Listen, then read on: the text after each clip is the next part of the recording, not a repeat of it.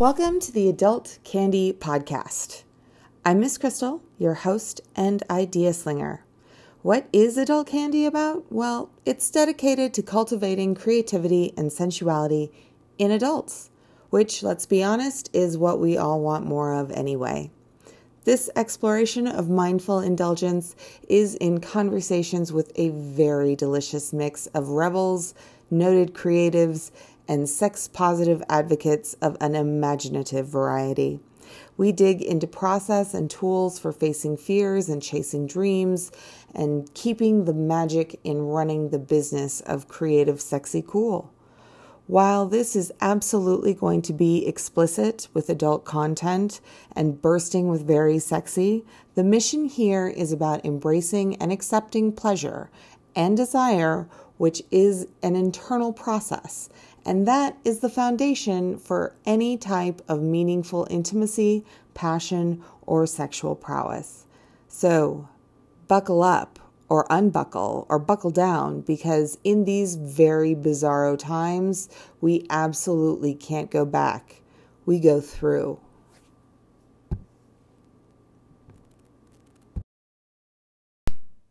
There we go. Okay, so it is working.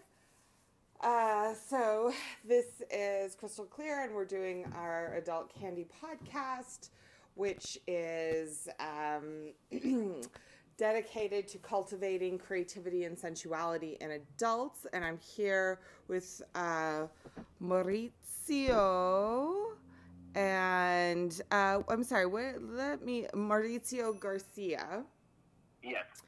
And I met you at the Witches Confluence in San Francisco, and you did a talk about fragrance. And it was, to be completely frank, electrifying. And it was so clear to me how passionate you were about fragrance.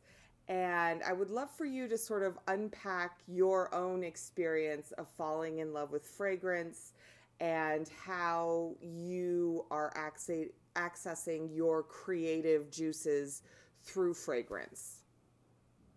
Yeah, that was a really, really fun talk. I was pretty stoked to be able to speak to so many people all at one time about something that is, occult fragrance is something that's hyper niche. And so for that many people to be interested in it was pretty cool. I would say that my obsession with scent really became integral to my obsession with plants. Ever since I was a really small child, I loved to play with plants. I loved smelling flowers and picking them and hanging out in my grandmother's garden where she grew jasmine and mint and all kinds of stuff. And that really never left me. I can't say that it's ever gone on a little hiatus or anything. I read everything I could about plants and herbalism and medicine and food and horticulture and agriculture that I could at my local libraries. I apprenticed with an herbalist when I was 17. Through my last year of high school, I ended up minoring in alternative health practices with an emphasis on research, in addition to my majors in journalism and graphic design. I got into the natural skincare channel, where I worked for some major retailers in beauty buying, and then I worked for an indie boutique here in San Francisco as their buyer, and that was the Scarlet Sage Herb Company, which is the main sponsor of the Modern Witches Confluence here in San Francisco. And with them, I worked on product development because I actually did launch my own small skincare line sometime before. And I was introduced to actually the work of Mandy Aftel, who is she's kind of the queen of natural perfumery. If it wasn't for her, a lot of us wouldn't have even been exposed to fragrance. A dear friend of mine is one of her students, and she insisted that I read her mentor's books. And so I did, and I kind of then just fell through the rabbit hole. I was already obsessed with essential oils and botanical extracts, but fragrance is a whole new thing, and I realized that I could explore a whole other dimension, an invisible dimension to plants and to our senses and to applying kind of some of these concepts that I'd been exploring using other types of extracts in a much more full way. That eventually led to my delving into fine fragrance, working part-time at Tiger Lily Perfumery, which is really San Francisco's premier boutique for independent fragrances. It's the only boutique in the United States that specializes in exclusively independent fragrances from all over the world. And then really there are only about 8 niche boutiques total in the United States, really. I started working for them and their parent company, Ministry of Scent, in product development, and that's what I do full-time now. So I do fragrance development really from fragrance formulation to full turnkey packaging development and production for all kinds of brands, spas. We're working with a musical artist, environmental scents, so we kind of do the whole thing. So I feel like my product development experience has definitely come full cycle, and now I'm completely immersed in fragrance. The work that I do for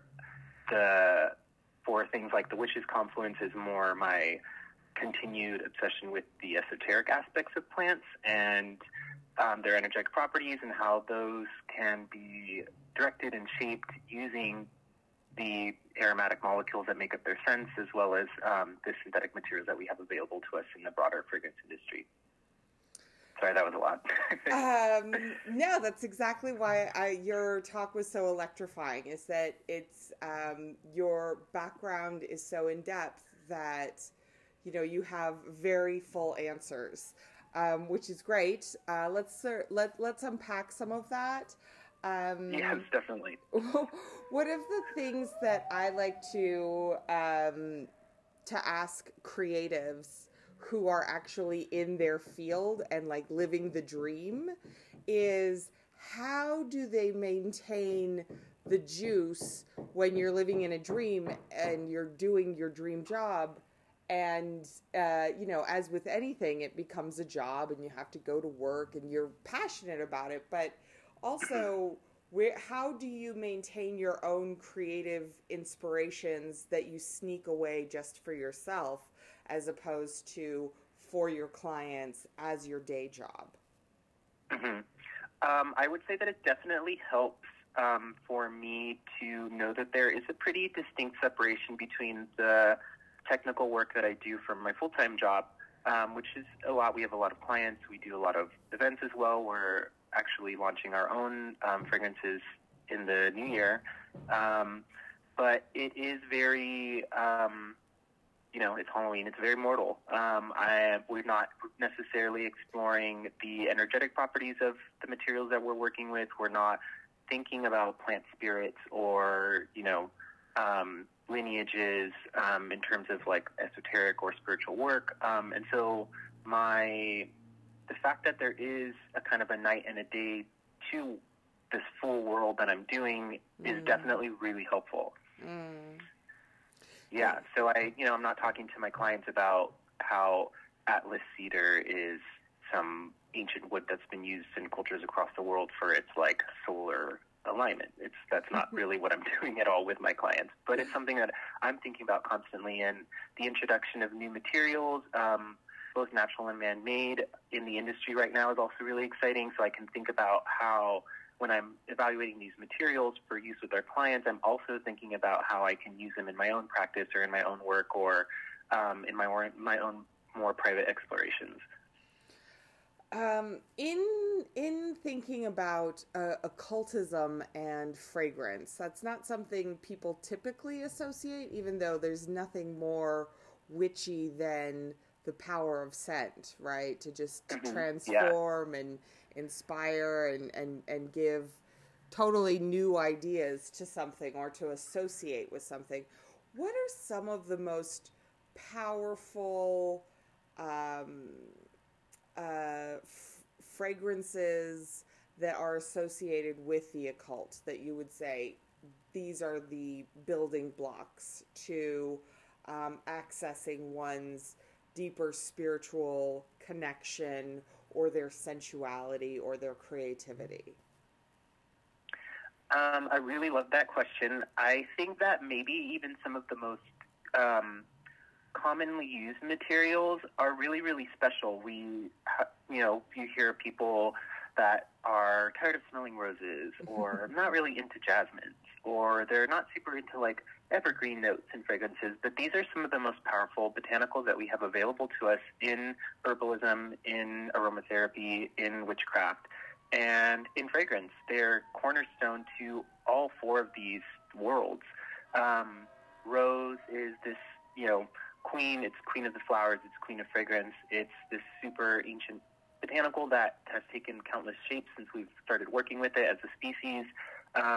It rules secrets of resurrection, those killing frosts that lay those canes bare, and then it blooms again. It has strong associations with mourning, but also with powers over the dead. It's comforting. We all are familiar with its amorous properties. Jasmine, who hasn't walked by a jasmine bush at night and just been completely intoxicated and transported by that super narcotic scent? We can extract from those botanicals. We can reconstruct their scent with man-made molecules. And so I think that exploring your relationship with these common materials is not as difficult to do as if you were, playing with some really kind of weird abstract stuff. But also really kind of, they lend themselves to being explored. They lend themselves to experiencing them and really meditating on what they conjure within ourselves according to our memories or our emotional associations with them, but also what we can learn from them. They're, really fragrant, and so in their own way, they're really vocal. How do you suggest, or how do you personally really deepen your connection and knowledge of the fragrance in this sort of esoteric sort of way? How do you sit with a fragrance or a plant and really open yourself up to it? Are there methods that you have learned in your many years of research? Yeah, one of the very common methods of getting to know a botanical on a spiritual level is by experiencing it in all its forms. And so frequently occult herbalists or witches or practitioners or whatever it is that you would like to call them, what they'll do is they'll pick a particular plant for a fairly extended period of time, and like roses, we're just going to go back to rose for some reason today, and it is the queen. And so we could take the petals and we can make a tea out of them. We can do an oil infusion that we then rub on our bodies. We can take the leaves and do washes with them. We can boil them. We can infuse them into cold water. We can steam distill them. We can take the roots and the canes and experience them in these same ways, obviously consuming herbs that are safe to consume or for consumption, and using the other parts that are not so safe in other ways to really get to know the entire part of this plant. And by anointing yourself with them or ingesting these extractions, you are really making that plant a part of yourself. And if your self-awareness and that inner silence is something that we cultivate as practitioners of these spiritual practices or spiritual traditions, and so really witnessing that shift within yourself and around you that occurs when you are experiencing these different types of extractions. And so I've taken this and I have kind of pulled it a little further with the botanical extractions like essential oils and absolutes that take on different parts of the different aromatic compounds from the plant. They extract different compounds from the plant. So there's differences in those already. But then we also understand what the aromatic molecules that make up the smell of a rose around the rose, but also the molecules that make up the essential oils. And so as perfumers, we have the technical ability to reconstruct these things. And so by working at reconstructing them and noticing how the energies might be different or how you can manipulate those energies by working with different aspects of the smell, making something more green or more rosy or more full-bodied, you can manipulate these things. And so this really full experience is kind of the best way for me to really get to know individual botanicals. You're taking them apart in a way, but it's a mirror. They're kind of deconstructing you and really checking you out at the same time. I love that. What has been your most profound experience with plant energy or scent? I would say that growing my own datura was really cool. I had always been obsessed with datura, and a couple of years ago, I learned that it was actually both datura and angel's trumpet or bergamoncia are native to Mexico and to Central America, which is really cool because it was kind of a little bit of an ancestral connection for me that I experienced. But growing my own datura, especially here in the cooler part of the Bay Area on the peninsula, was a little bit of a challenge because they definitely prefer heat, so they actually do a lot better in the East Bay. But when that first bud started to grow, and I sat with my datura regularly, and when that first bud started to grow, I would sit with it every night and think about it constantly. And then when it bloomed, and experiencing that first bloom and that scent, that slightly soapy, surprisingly citrus, narcotic scent, was really ethereal because I'd seen this plant grow from this tiny little sprig into something that was as dreamlike and lunar as something that you might see growing in the wild. It was even a full moon, so it was super bright, and you can see the shifting energy around the flower, and it was like, are those aromatic molecules that are coming off of it? Is it the datura? Are the spirits drawn to the datura? And so it was a really intense experience that was really, really cool for me, just having kind of watched it grow from something that was not particularly fragrant beyond being this green leafy plant to something that filled the space all around it. What would you like? I'm curious what your reading list would be for someone who wants to start to learn about fragrances and connecting and the ancestral elements of plants as a way of, because I almost think that being connected to scent is like a form of meditation. Like it brings you very, very present. And I'm just, what would you recommend? What would you say are your top 5 books on or resources that you use online or that really can take you to that next level? Yeah. For fragrance specifically, I believe that Mandy Aftel's book Essence and Alchemy is a really easy to understand and digest and synthesize book on fragrance itself, on perfumery, specifically natural perfumery. And if you want to try blending, you can do that.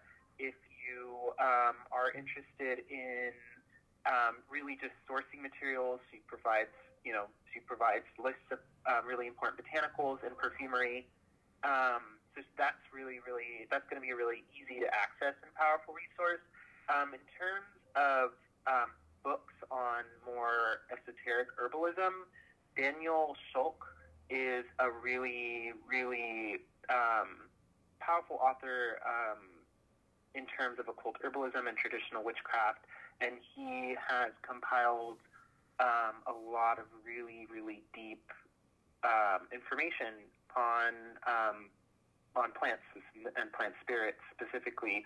And so he has quite a number of books.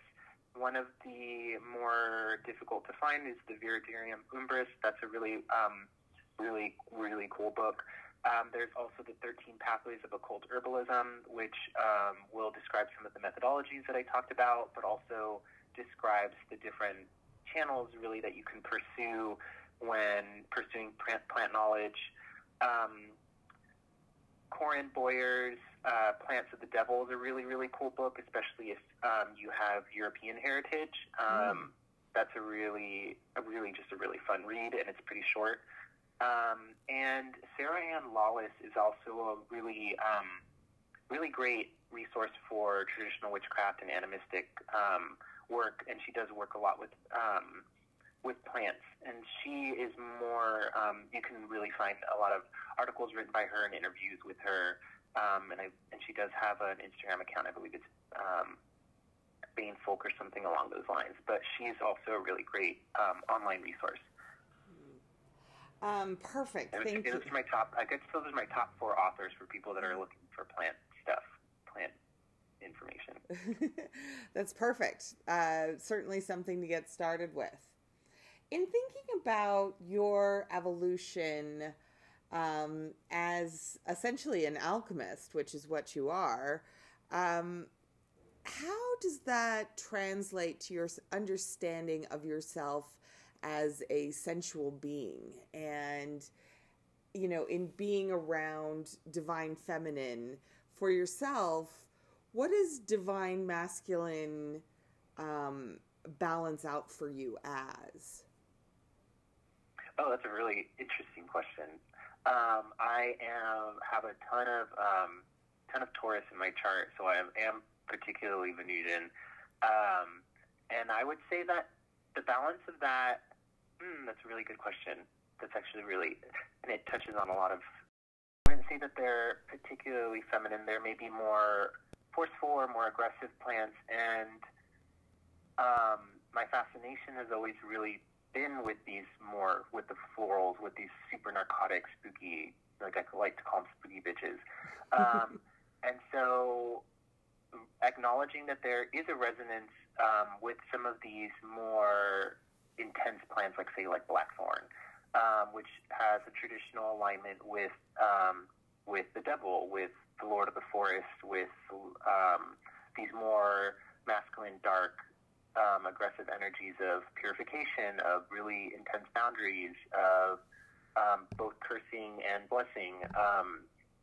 And feeling that resonance exists within myself, I would say, is probably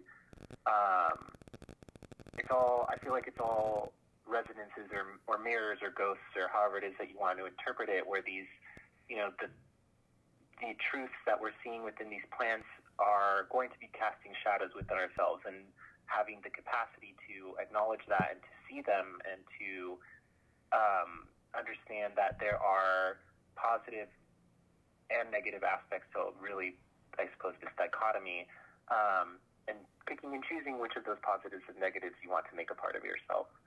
Sorry, that was a bit of a convoluted answer, but it was actually a question that caught me off guard, which is not super easy to do, so well done. Well, I mean, I think that's just this question that I've been asking myself a lot in terms of, because men do not have typical access to developing their sensual sides, right? Yeah, you're right. In the spectrum of things, sexuality is something that is a very external thing that certainly men are rewarded for and pushed towards. Mm-hmm. But you don't really fully understand sexuality until you understand your own internal sensuality. And I think that has what fair. It's what's led to a lot of imbalance, certainly in what I think is typically described as toxic masculinity, right? Of course. So yeah, definitely. It was an interesting question for me, and one that I wasn't necessarily expecting, because I was raised pretty much in a sea of women. I would say that I have my mother, who I love very much, but I also have a godmother who was like a second mother, and an aunt who was like a third, and my grandmother who was like a fourth, and I have 3 sisters, and most of my friends are women, and so it was this kind of, I was like, that is something that I need to think about a lot more, is how I feel like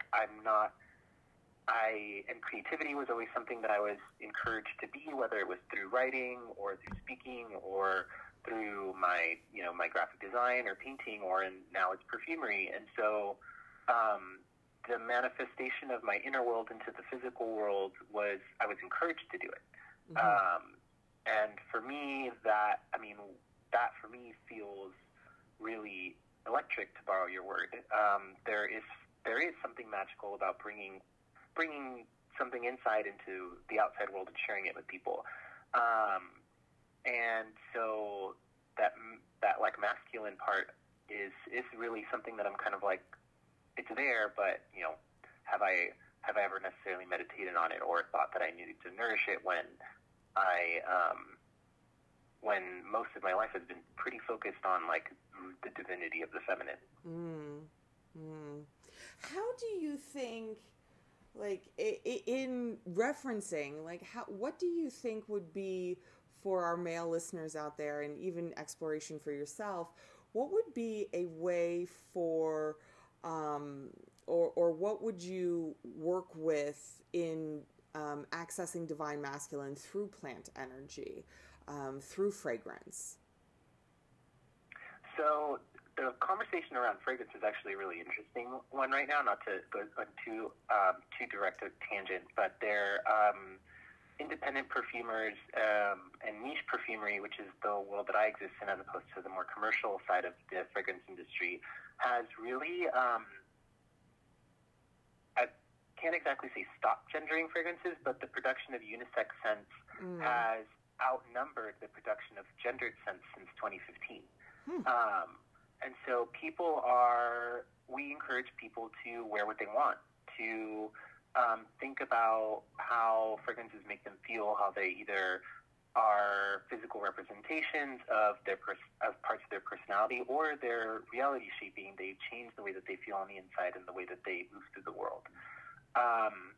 And so I would say that working with plants that might be more traditionally aligned with the masculine, things like cedar or things that are potentially more tied to the structure of the world as opposed to the shaping of it. It's kind of a thought that just literally popped in my head, so it might take some time for me to elaborate on what that means. But it makes sense. It kind of seems to make sense. So scent, I would say, meaning that a lot of the more solar or fraternal plants that we associate with masculine aspects and acknowledging what those energies are. So like cypress is a really good example. Cypress has a strong alignment with Saturn. Mm-hmm. Its power lies really intensely in the world of the dead and protecting the dead and protecting the living from the dead, but also helping the dead transition. And it's a masculine plant. That's a masculine energy. So how can we, as people or as men, take this grandfather energy and think about how masculine energy can be protective as opposed to being destructive or overbearing?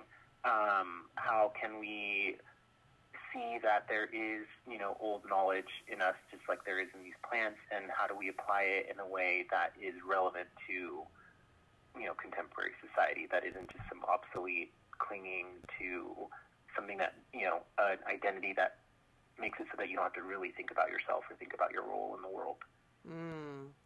That is interesting. In thinking about cypress, I actually just got back from New Orleans and we went on a tour, and they were talking about how cypress was used to the point of almost extinction.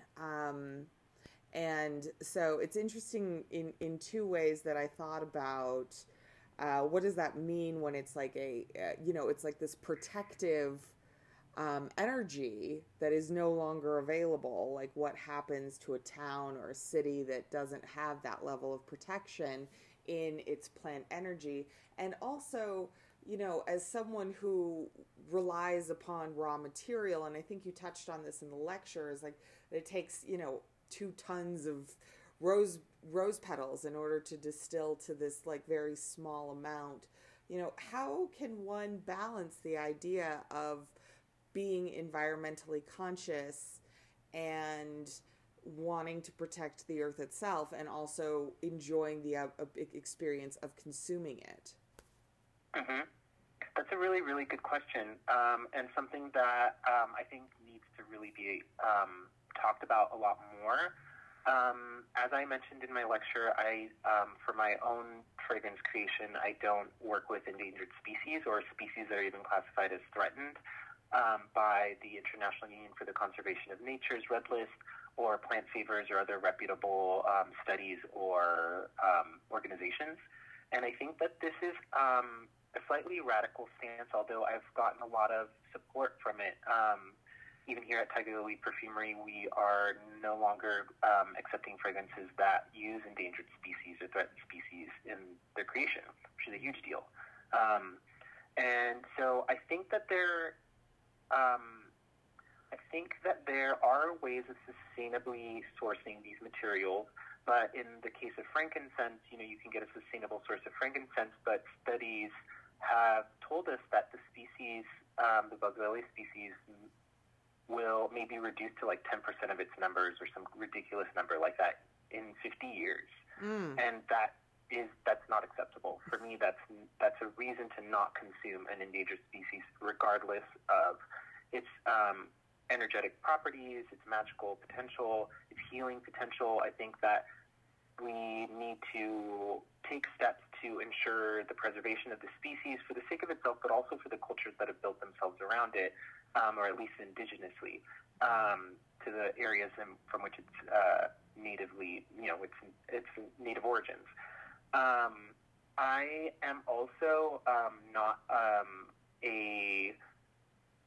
an exclusively natural perfumer for different reasons, including safety, and allergenic safety on skin, breadth of creativity. It's an entire palette that we're cutting out when we're only working with natural materials. But also something that I covered in the lecture was that we as practitioners, both perfume makers and spiritual practitioners or magical practitioners, have the ability to work with resonances and similarities, and we can reconstruct the scent of cedar. We can reconstruct the scent of agarwood, which is all three species that are used to make agarwood essential oil or oud are endangered, and we have the technical capabilities to reconstruct the smell of oud.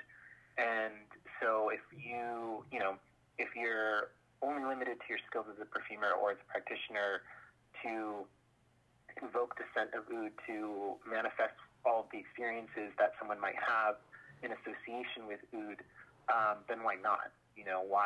Why use the endangered species or consume the endangered species when we have the technical ability to not do so, to preserve it? Better living through chemistry? Yeah, that's exactly. And there are, vanilla is another perfect example. Who doesn't love vanilla? The main flavor component and scent component of vanilla is vanillin. And vanilla is an endangered species. It's on the red list. And all vanillas except Tahitian vanilla are on the red list. So if you're going to use vanilla, use Tahitian vanilla, at least for now. But we can extract the vanillin from paper pulp, which is just a byproduct of the lumber industry, which is problematic all on its own. But it's a sustainable source of this main component of vanilla. And it's not even a petrochemical source. A lot of the times, many synthetic materials do come as petrochemical end products, but this is sourced from paper pulp. And so we can work with vanilla energy. We can have the taste of vanilla that we love without consuming this endangered species. In thinking about the insanity of our current state of affairs, I truly believe like each and every person, each and every living being, creature is in a state of trauma. It's PTSD all around.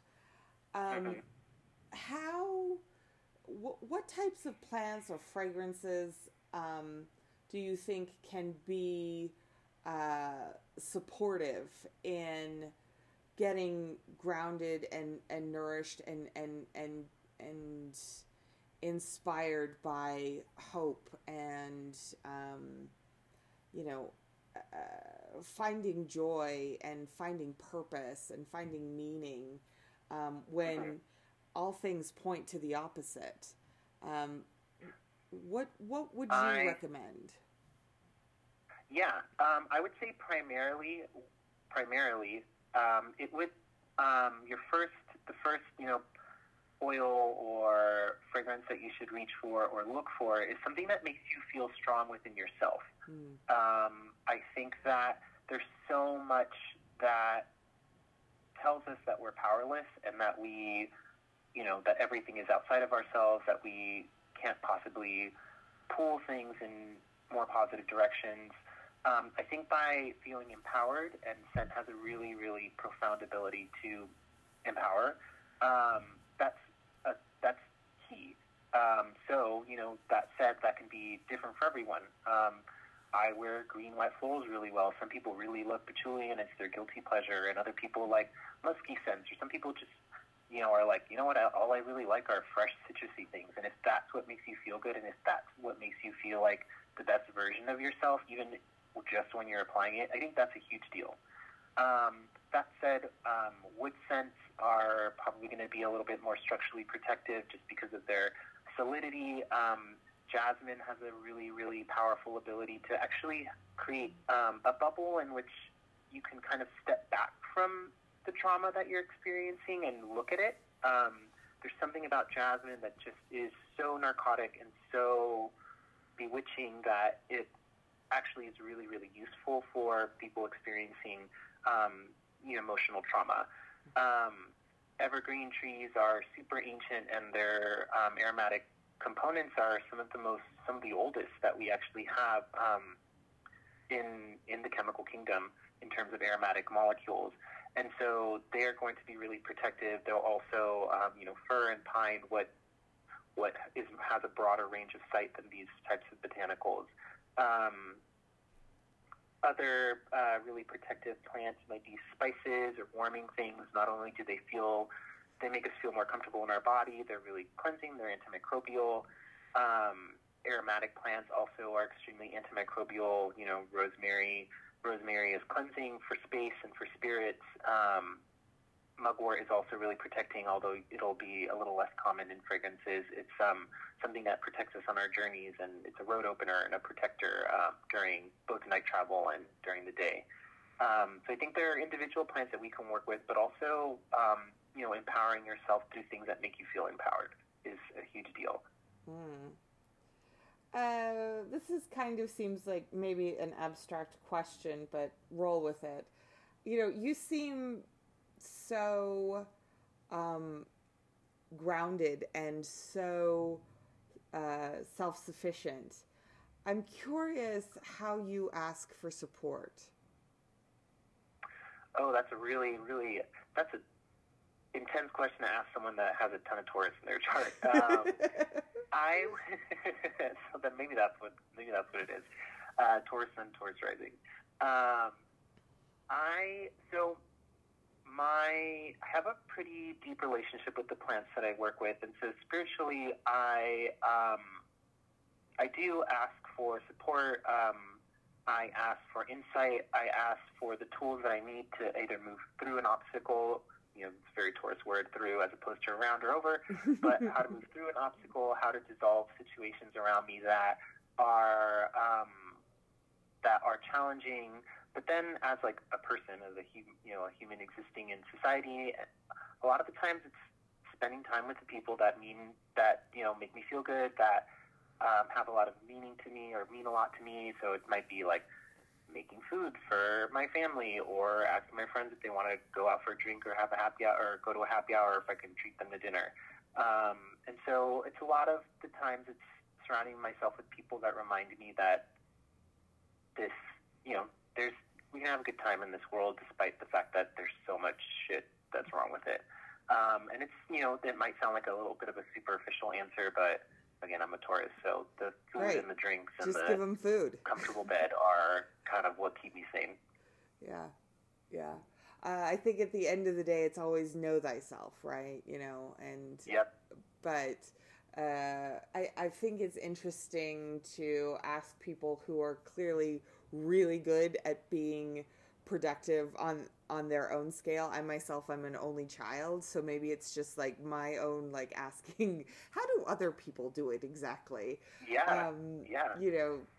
Because I think that it really does help, especially people who are exploring creativity and exploring their sensual side, is really ultimately about being comfortable with vulnerability, and that does come from asking people and asking the things around them for help and for comfort and for joy, and that's can be very difficult to do.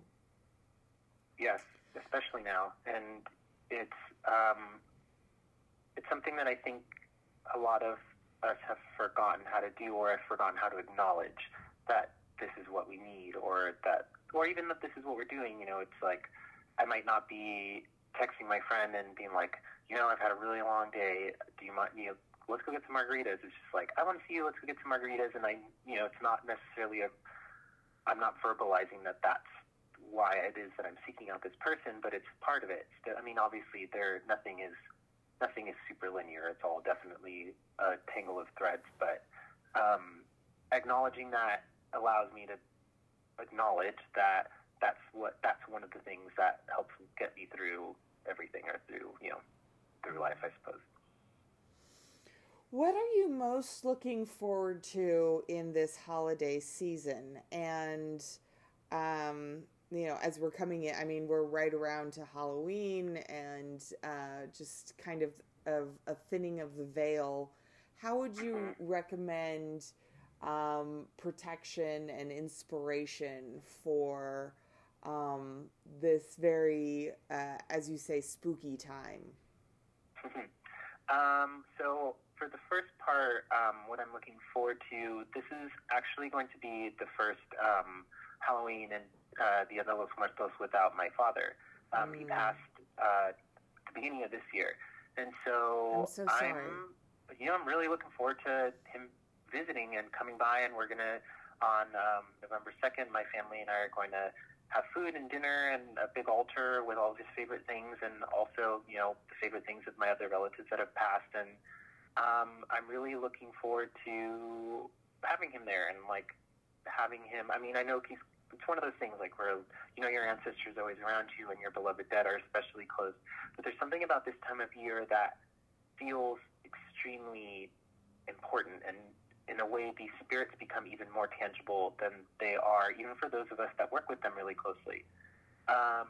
And as far as protection, a lot of light and welcoming your ancestors. Your ancestors are some of, they're, and this is a really weird way to put it, but in a way, they're a huge part of your immune system, your spiritual immune system. They're always around you. They care about you. And so welcoming them into your life, or into your home, or even into your limited amount of space is going to be, particularly protective and comforting.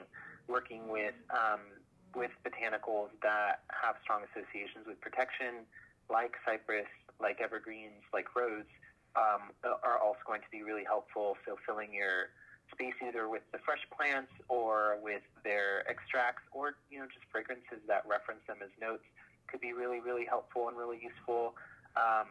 The jack-o'-lanterns were originally designed to guide our ancestors to our homes, but also ward away evil spirits. So, who doesn't want to carve themselves a little jack-o'-lantern? That could be really helpful as well.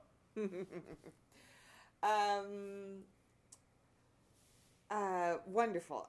Final question is, what do you think are the best practices for welcoming in the seasons?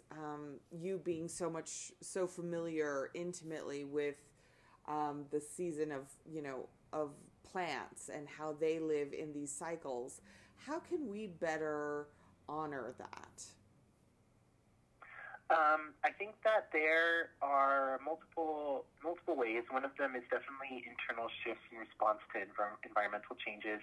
I mean, plants know when the seasons are coming, largely due to temperature and the movement of the sun. So being aware of how you are shifting internally could be really, really useful and helpful. And I think that comes hand in hand with the offerings, and making offerings to spirits of space, spirits of time, the spirits of the places within which you reside, whether they're plant spirits or, genius loci, which are spirits of place. But also offerings to yourself, what makes it easier for you to transition into this cooler period, or what makes it easier for you to transition into warmer seasons, give yourself something or make yourself foods that are particularly comfortable and nourishing. That could be really helpful. Definitely acknowledging that you yourself are also a spirit that deserves to be, have offerings made to it, make sacrifices to yourself. That's really important. But definitely to your ancestors and spirits of shift and change. Fortunately, we exist in a time when a lot of our lore has been recorded, or there are people that have it, if they're oral traditions. And if you belong to a tradition in which which has some sort of access to information or has the resources for information available, then tapping into them and utilizing them is going to be, there's necessarily no reason to reinvent the wheel all the time. But watching and observing and noticing how you feel and how things are changing will probably make transitions a lot easier and less abrupt. That's so good. Great advice. Wonderful. I after all these years, Lord knows I have given myself offerings, but I've never actually thought of it as offerings to myself as a spirit. So yeah. You feed spirits, you got to feed yourself too. Yeah, no, that's super interesting. Well, to be completely honest, I could chat with you all day, but yeah. A 6-hour long podcast is probably not the best idea. Someone would listen to it. Probably, in truth. But I'm sure you do have to get back. So thank you so much for joining me on this podcast. It was absolutely informative. And it was really fun. If you could just share best ways to reach out to you, to find you for your beautiful fragrances or classes that you are teaching, go ahead and do your self-promotion here and now. Awesome. So you can find me on Instagram. My account, my me account, is @MOGJR. If you are interested in the more kind of exclusively plant and fragrance stuff, you can find me at herbcraft.perfumery. I'm also on Instagram, and you're welcome to shoot me an email, Mauricio@herbcraftperfumery.com. Herbcraftperfumery.com is my website that I have a calendar for events and information about fragrances and just some random little things here and there. Perfect. All right. Okay. I am officially stopping the interview.